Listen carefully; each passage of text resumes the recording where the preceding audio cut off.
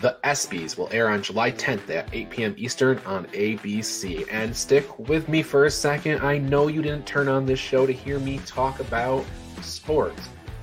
But between now and June 25th, you can vote on the best WWE moment, because that is one of the ESPYs.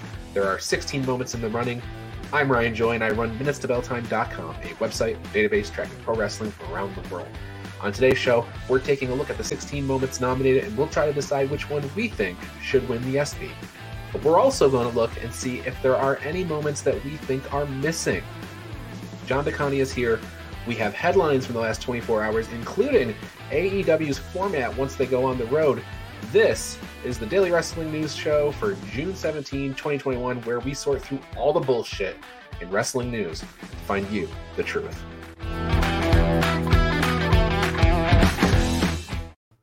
The ESPY for the best WWE moment in what I think must be SummerSlam to SummerSlam. Haven't found that criteria anywhere, but that is what we're discussing today. John DeConnie, good morning. Good morning, sir. How are you this morning? Very good, very good. And as I mentioned in the opening, the ESPYs are going to air on July 10th. And so between now and then, you can actually go and vote on all of these moments. There's 8 matchups in the first round. And then a little bit later this month, maybe the 25th or so, they're going to be narrowed down to 8, and then so on and so forth. They'll reveal the final 4, and then on the big day, the very big day, July 10th, we'll find out the WWE Moment of the Year. Last year, John, it was Roman Reigns with his comeback after being out with leukemia as the WWE Moment of the Year. It's hard to compete with that. That happened just before, and it led up to a match at SummerSlam. So, yeah, that makes a lot of sense. That was huge, him coming back. He was going to probably headline WrestleMania. He had his health issues, and it was huge when he came back. It really pulled at the heartstrings and all, and then he went right back to being a total badass. That's right, yeah. All right, so here is the matchups. Starting with match 1, it's Dominic Mysterio making his in-ring debut at SummerSlam with his dad in his corner. That's going up against Roman Reigns, returning to SmackDown and aligning with Paul Heyman. Roman wins this one for me. Sorry, Dom. Yeah, in the blink of an eye, not even a second for me. As much as I think in Dom's first match, the tables match with Rollins, he did execute an excellent white Russian leg sweep with the kendo stick. Still, Roman and Heyman all the way. Yes. Match 2 is Pat McAfee confronting and punting Adam Cole. His match was really the thing that I thought should be on here, his actual match, Pat McAfee, but it's actually just his punting of Adam Cole. And that's going up against Goldberg's return to fight Drew McIntyre at the Royal Rumble. So I'm giving Pat McAfee the nod here. Yeah, I had all kinds of issues with Goldberg. You remember it was on Legends Night, and Drew had bumped into all the legends and had a nice little tete-a-tete with every one of them. And then Goldberg comes out and says, "You have no respect." It made no sense. No. Actually, that return was a very non-moment, if you will, or a dubious moment. So Pat McAfee and Roman Reigns advancing so far in our bracketology. Match 3 is Keith Lee breaking Adam Cole's 403-day reign as NXT champion. That was at the Great American Bash. And then it's going up against Sasha Banks and Bianca Belair, becoming the first black women to battle in a WrestleMania main event. John, where'd you go on this one? Keith Lee being champ is a pretty big moment. I would probably still give it to Sasha and Bianca, and you know the internet voting world is giving it to Sasha and Bianca. Yes, absolutely.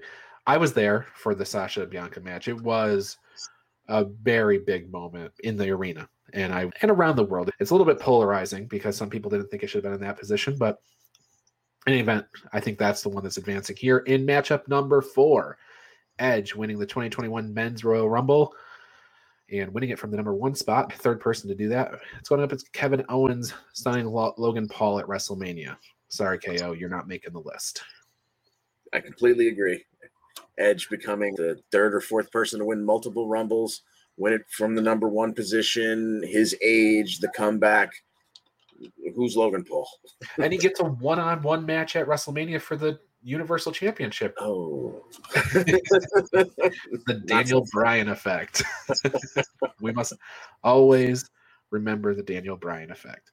Matchup number 5 is Sasha Banks winning the SmackDown Women's Championship at Hell in a Cell, going up against Randy Orton, setting the Fiend on fire at TLC. That was a moment. It was a bit hokey. I'm giving it to Sasha on this one. I went with Randy here just for the holy bleep factor. He just set a man on fire. Like that was filmed pretty well. It was hokey in the long view of things, but in the moment you're like, they're not going to do this. Are they going to? Oh, they did it. Now, the Sasha and Bayley match from that Hell in a Cell, I just thought that match was so good and so different. And it's very tough because there were 3 Hell in a Cell matches on that card, and I thought they did great. They were the middle one, too. So I give it to them. On that same card, you easily could have had the Roman and Jey Uso Hell in a Cell match on this list as well. I thought that was an excellent match and really advanced the story.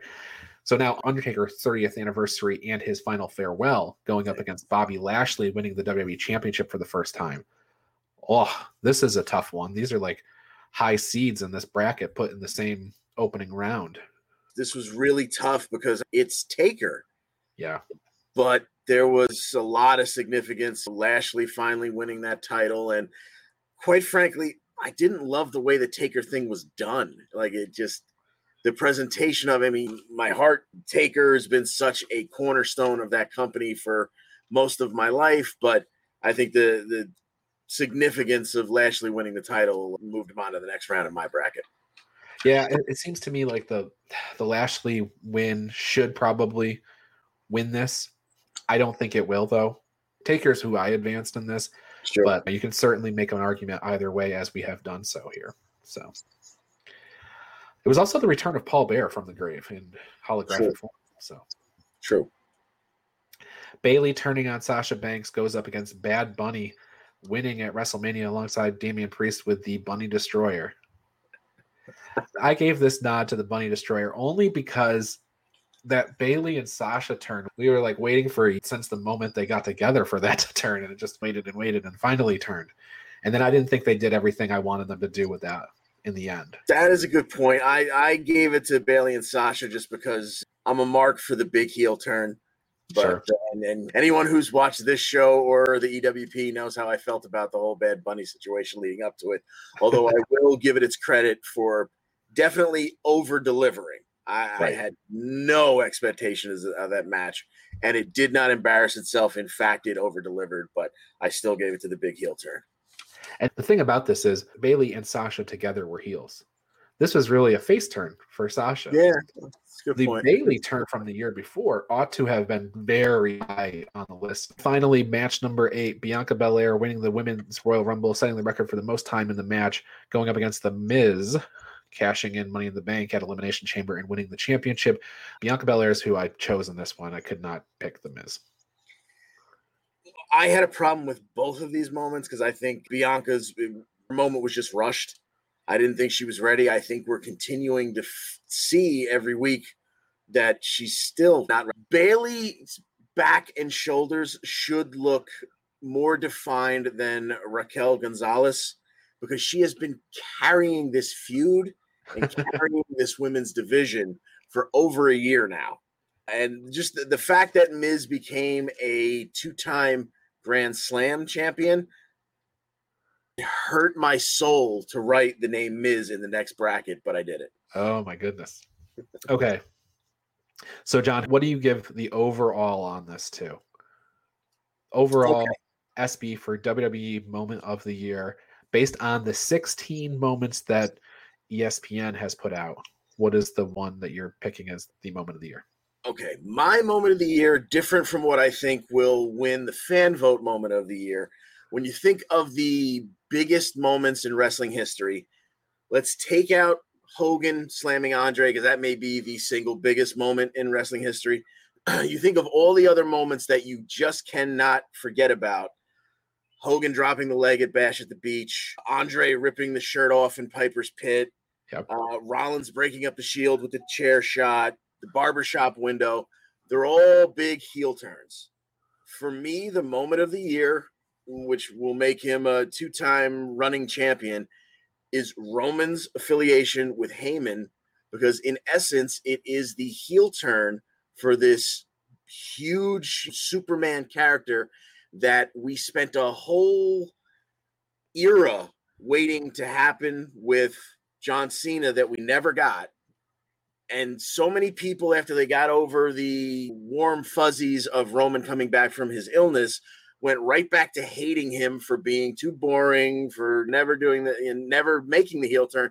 And here it was. For me, that was an oh my God moment. They're actually going to finally do this, turn someone heel that we've been asking for them to turn heel for a long time. So for me, it's Roman. Yeah, so I have in the finals that had been Roman and The Undertaker in the finals here. And I also go with Roman here. And it's a good thing that you had selected Roman, because if not, I have this vision of Roman Reigns in your room there giving the guillotine to your brother or your family or something and asking you to acknowledge him. Very good. So that is the subject. That's the ESPYs. Now, we went through all the moments, but there's a few that are clearly missing from the list, right? Like, we can talk about some WWE moments of the year. I have Christian winning returning at the Royal Rumble. Didn't make the list. Wonder why. Sonya Deville losing to Mandy Rose at SummerSlam and having to leave WWE momentarily. I also have the breakup of Heavy Machinery. Break your heart. And I wrote down April 15th. Yeah. That's a moment where the WWE released a whole bunch more people right after WrestleMania, including Samoa Joe, who just returned last night. Yeah. 3 days ago. Something they basically did last year, too, with running it back with Drake Maverick. Okay, he's going. And we like him. We're going to keep him around. What did you have missing from the list? I had, and I think this would have made, we just talked about this in pre-production, it probably would have bumped KO stunning Logan Paul had it been a title change and not a title retention. But I thought the Drew and Randy's ambulance match and the fact that it was the culmination and the payoff of Randy doing dirty to all these legends, and then all the legends got involved in the match. I thought that was the way. And then there's just a couple of others that are worth mentioning, but maybe they weren't necessarily worthy of the list. The breakup of the New Day at the draft last year, The Fiend actually attacking Alexa Bliss. There was they had that weird energy between the two of them. And then when he dug in that mandible claw, that was a whoa moment. No coming back for Alexa after that. No. And then, of course, the one that is just glaring by its absence, the Murphy and Aaliyah kiss. I thought we were headed for another wrestling wedding, and goodness gracious, no payoff. Broke my heart. No payoff at all. And Murphy was released, not on April 15th, but later. So maybe they'll show up in a different promotion and finish that angle out. We'll see. Okay, that's what's missing. That's the Espy report. Promise we probably won't talk about ESPYs again until next year. Yeah. Well, maybe we'll have a short news item at some point when we figure out who wins. But right. In any event, we have so many more headlines, including a really good story about AEW and their format once they go back on the road in regards to their taping. So do stay tuned.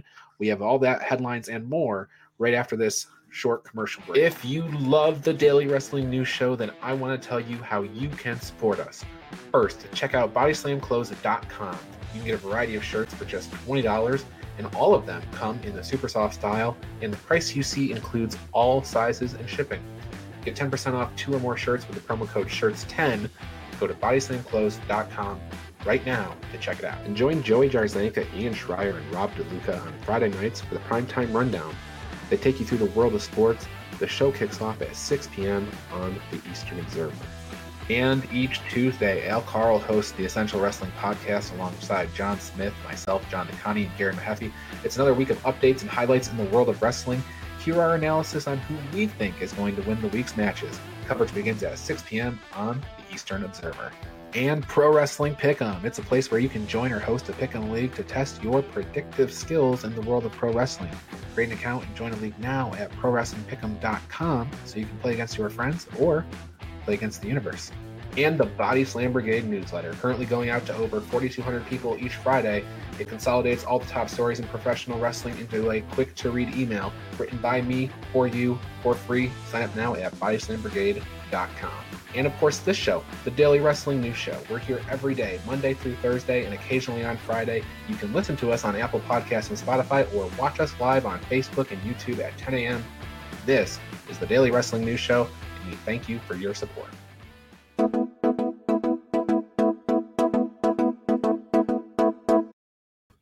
All right, we are back with headlines, but a couple of programming notes there. The primetime rundown actually has moved to Mondays at 7 p.m., so look for the primetime rundown there. And then I also want to mention that Body Slam Brigade newsletter. Do sign up for that now if you aren't a subscriber. And if you are a subscriber, look for a completely new format. I'm really excited about it. I think it's going to be great, and it comes out this Friday. Tomorrow. Okay, that aside, we have headlines, and I have been teasing the AEW story, so I'm going to kick off with that. Mike Johnson from PW Insider spoke to Tony Khan. He was there for the big presser yesterday when they announced that they are going to be having a Dynamite in New York City. So he spoke to Tony Khan about the format going forward, and here is the news from that. Wednesdays, AEW will have Dynamite live. And before Dynamite, they're going to record a shortened version of Dark Elevation. After Dynamite, they will tape Rampage. But there will be times throughout the year where Rampage is a live show. For instance, the Go Home for a pay-per-view. They will be live. AEW Dark will be a studio-type show where Tony said he's going to get a venue and they are going to do the tapings there. And it will continue on as a developmental program. So it'll be very separate, very different from Dynamite. And that's the news. That is the format going forward. So if you go to a Dynamite, you're likely to see a whole 3-hour to 4-hour presentation that includes Dark Elevation, Rampage, and Dynamite. That will certainly be worth the price of admission. Maybe turn out to be a long day, but it's good stuff. Yeah, I have been wondering this for quite some time, what they were going to do. Low-key hoping they would shorten those dark shows because sometimes they go way, way long. They get ridiculous, yeah. A half-hour, 45-minute Dark Elevation would be great. AEW Dark, I think, is probably going to stay in the same lengthy format based on the idea that they're going to do a studio show. Yeah. And then Rampage afterwards. Remember, if it's a tape show, you're not going to sit through commercials and stuff like that, so that'll go a little faster. Live ones will, obviously, when you go to those, that's going to be at least an hour, and they'll probably do some other stuff there, too. Sure. Tony Khan also confirmed in the same interview with Mike Johnson that All Out will be from the Sears Center in Chicago. We knew it was going to be Chicago, but they have run the Sears Center. They've also run Wine Trust, and if you're traveling to Chicago, those are not anywhere near each other, so it was a good clarifying point. People can now book travel if they're planning on going. So that is some of the AEW news, but also we found out, as I mentioned, that they are doing their first New York City show. It's on September 22nd at the Arthur Ashe Tennis Stadium in Flushing. They're calling it Grand Slam, which is interesting because that's what New Japan is calling their Stadium Series shows. So not sure if I'm reading too much into that, but it would be cool if there was some crossover there as well. Sure, a little crossover, yeah. So I think that's big news, John. New York City show. That's pretty close to your neck of the woods. Yeah. Every wrestling company wants to perform in New York City. It's the forever home of the WWE, and it's a little slap in the face to them anytime you book a big venue there. And the fact that it's going to be at the Arthur Ashe Center there, that would be very interesting to see what that looks like. I'm looking forward to that very much. Yeah, it's the first pro wrestling event that'll ever be there. And I looked at some of the pictures. It seems like it's a really steep, because it's tennis, so I guess the aisles seem very steep. So I think it'll be an interesting presentation. And that is going to be September 22nd. So September 15th is Newark. September 22nd is going to be New York City. And September 29th is Rochester, New York. So they really are encroaching on the classic WWE territory. Yeah, they're making their way into that Northeast territory. And the following week after that, I think it's October 6th, is Philadelphia. So these are mainstays for the E. Those are going to be some hot crowds, too. Yes. So we have that news from AEW, and I think that rounds out most of the AEW news. But we have an interesting point that came up about MLW yesterday. They're pulling all of their content off of YouTube, and it looks like they're signing on with a streaming service. I don't know who, but they were talking to Discovery not that long ago. Wouldn't it be interesting if they ended up on Peacock? Yeah, we've had that rumor of there being some kind of working relationship there with WWE. That would make a lot of sense. That'd be very fun. And it'd be a big boost for them, I'm sure. Oh, yeah, because Peacock being the home of WWE, you already have all these wrestling fans on that platform, bringing your product there. Yeah, you're gonna have some people trip over MLW and just take a look, and you never know when you're going to find a fan for life. There you go. That's right. So that's MLW news. And of course, they're making their return in July. They have been absent for a little bit. They're still doing some buzzworthy things. They're promoting a big battle royal that's Royal Rumble style that's going to be in July. So we'll talk about that once it gets a little closer. In the meantime, we have the continuation of WWE's 50 greatest tag teams. Yesterday, that came out. The next set of 10 people or teams. And Demolition Watch is over, John. There was always the chance, because it is the WWE, that they were going to just erase them from history because they have a penchant for doing that. So they didn't do that, which would have been unthinkable. But Demolition outside the top 10, come on, Vince. It hurts me a little. That's my favorite of all time. Yeah, they were the baddest men on the planet. As someone who didn't see LOD till the second half of their careers, Demolition were the baddest men on the planet when I was, 10 years old. Absolutely.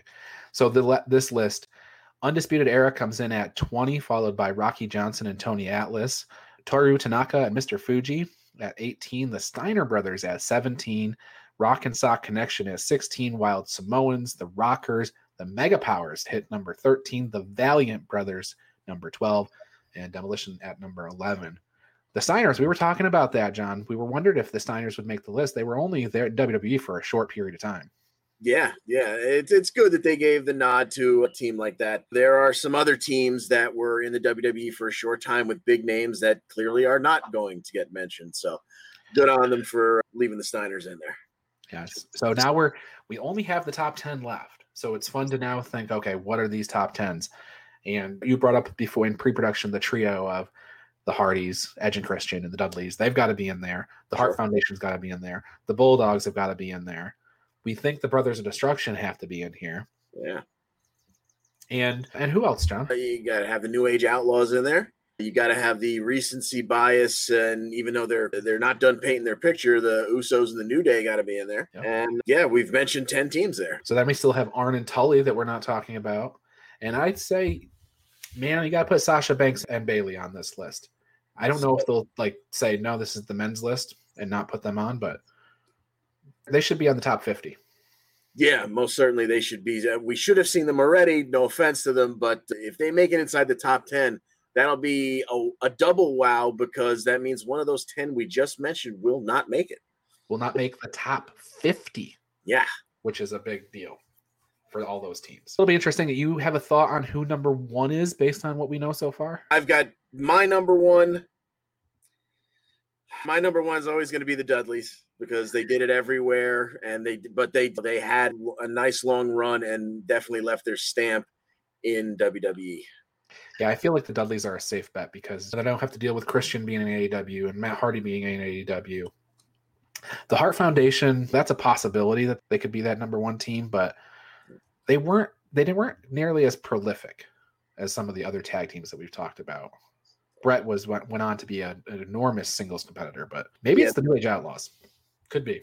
Yeah, I could see them doing that. It would give me a chuckle, because when you think of them, they seem to always have the belts, but you don't necessarily think of them as being this amazing tag team. They weren't exactly technicians. They just ran their gimmick so well. They used their heel tactics. It was one of those things where they would just put the belts on them in between every new team that they would drop in. The APA would have the belts for a little while. Back to the new. To me, I feel like the New Age Outlaws had the belts for 10 years straight, and they just let them out every once in a while. The fun thing for me when I think back at the New Age Outlaws is one week You've got the roadie singing With My Baby Tonight on his way to the ring. And you've got on the same show, you've got Billy Gunn in his rockabilly character with the Honky Tonk Man as his manager. That's one week. The next week, we've got these guys together. It's the Road Dogg and Billy Gunn. They're hitting people with boom boxes and making the wins or guitars or whatever they're doing, but they're winning. They're a team. And they went from the Job Squad, not the actual Job Squad, but they were not winning matches. They were enhancement talent on the team to be significant players in the tag team world. And they went on to great success in those roles. So it's very fun to see somebody kind of progress from enhancement level talent to an actual player. Yeah, that is one of those cases. And it happened with the Bar. Not that Sheamus was a member of any Job Squad, but every once in a while they slap two guys together. And at first you're like, why or how does this make sense? And they just catch lightning in a bottle. And the Outlaws might be one of the best examples of that in WWE history. Yep. Yeah, and I wouldn't actually put Farouk and Bradshaw too far behind that. They were struggling as singles guys as well. And then JBL went on to have a great WWE career after APA. Okay, a couple of more headlines to get out of the way before we get out of here for the day. Ring of Honor announced that they're doing something crazy. They're going to have an event on August 21st, SummerSlam night. Now, this is coming from the 2300 Arena in Philadelphia, so they're not trying to compete for a live ticketed gate in Las Vegas or anything against SummerSlam, but it will be streamed live on their Honor Club platform. So it's really the first event that they've announced since they have a live event in July in Baltimore, but this is the first one outside of Maryland that they will be holding, or that they've announced anyway. So. Very interesting decision to go head up SummerSlam. Wow. They're gutsy. They do this thing all the time. I should say it's kind of news, but it's their MO. They're not afraid to do this. So Daniel Bryan and CM Punk's got to headline this. Watch out, SummerSlam. They sell a lot of Honor Club subscriptions if they do that. It's not even a pay-per-view. It's just if you get their streaming service, you're going to get this as one of their shows. So. Okay, so Nicole Savoy and Mandy Leone are the latest added to Ring of Honor's Women's Quest for Gold tournament. We're up to 10 names now, so I got to imagine it's maybe a 14 person field because Angelina Love is getting the bye in the first round. So we still have a few more names to come out, but Nicole Savoy, that's a name that I know. Mandy Leone is a Ring of Honor staple of the division. She's signed talent, so made sense that she was added. They're filling that bracket out very nicely. We don't know how big the bracket's going to be, but there's going to be a lot of talent in there. Absolutely. And then ACH, there's something going around in the world of wrestling where people are retiring or leaving or whatever, but he went to Twitter. He said, no need for dramatic or emotional wordplay. As of today, I will step away from professional wrestling. Thank you all for the support and love. So ACH is done. Did he have any nagging injuries or anything like that you know of? I don't know his whole repertoire very well there. Not that I'm aware of. He was doing work in New Japan and he was doing work in MLW. He was busy. Yeah. I don't know what happened here. Maybe he didn't get a contract with either company and going forward, and that has led to him needing to take another job anyway. So I don't know. Interesting. He even worked some GCW a little bit, so he was busy. But we'll see. When the world opens up completely and all these indies are running again, they're going to be looking for people, and people will knock on his door, I'm sure. Absolutely. New Japan announced 2 upcoming title matches for their Summer Struggle series. The Summer Struggle in Sapporo, that's on July 10th and July 11th, is going to be headlined by El Desperado versus Taiji Ishimori for the IWGP Junior Heavyweight Championship. And then on night 2, it'll be Sabre and Taichi versus Sanada and Naito for the tag team titles. Sanada and Naito going for those tag titles. Naito is a former world champion. He was a double champ. He held the Intercontinental as well. Yeah, in fact, he was not a world champion. He was the heavyweight champion and the Intercontinental champion. Right. Eventually merged into the world championship. So there you go. And coming up on television over the next 2 days, first, starting with tonight, Vice TV is doing their Dark Side of the Ring is done, but they do have a documentary coming out on China tonight. So very interesting. I'm looking forward to that. Yeah, myself as well. The DVR is already set for that one. There you go. Impact tonight, we have a bunch of matches. Kojima versus Rhino, TJP versus Black Taurus, Steve Macklin's debuting. We have Tennille Dashwood versus Rachel Ellering, Madman Fulton versus Josh Alexander. We're supposed to find out what's going on with Sami Callihan. And at noon today, so an hour and a half from when I'm speaking this right now, there's supposed to be some sort of announcement about a destructive match for Slammiversary. So I don't know if that's pertaining to Sami Callihan or what, but that is on the docket. Yeah, that's interesting because you think destruction, you think it probably would involve Callahan, but if they're announcing it at noon today, then they haven't had a chance to whatever ridiculous scenario they're going to come up with to bring Callahan right back after being fired. That hasn't played out yet, so it's probably not going to involve Callahan if the announcement's happening at noon. So very interesting to find out what that is. Yeah. And on BTI, which is their before the Impact pre-show, it's Jake something versus Daivari. And what I like about this is that Daivari now works for WWE as a producer. This could have been filmed 2 months ago with Impact, as they knock out 3 months at a time, in a week in their taping sometimes. Right. He's got to get pinned on his way out of the territory. So there you go. Got to do the job. SmackDown, we have Kevin Owens and Big E versus Apollo Crews and Commander Aziz. Shinsuke Nakamura versus Baron Corbin with the crown on the line. And Angelo Dawkins versus Otis.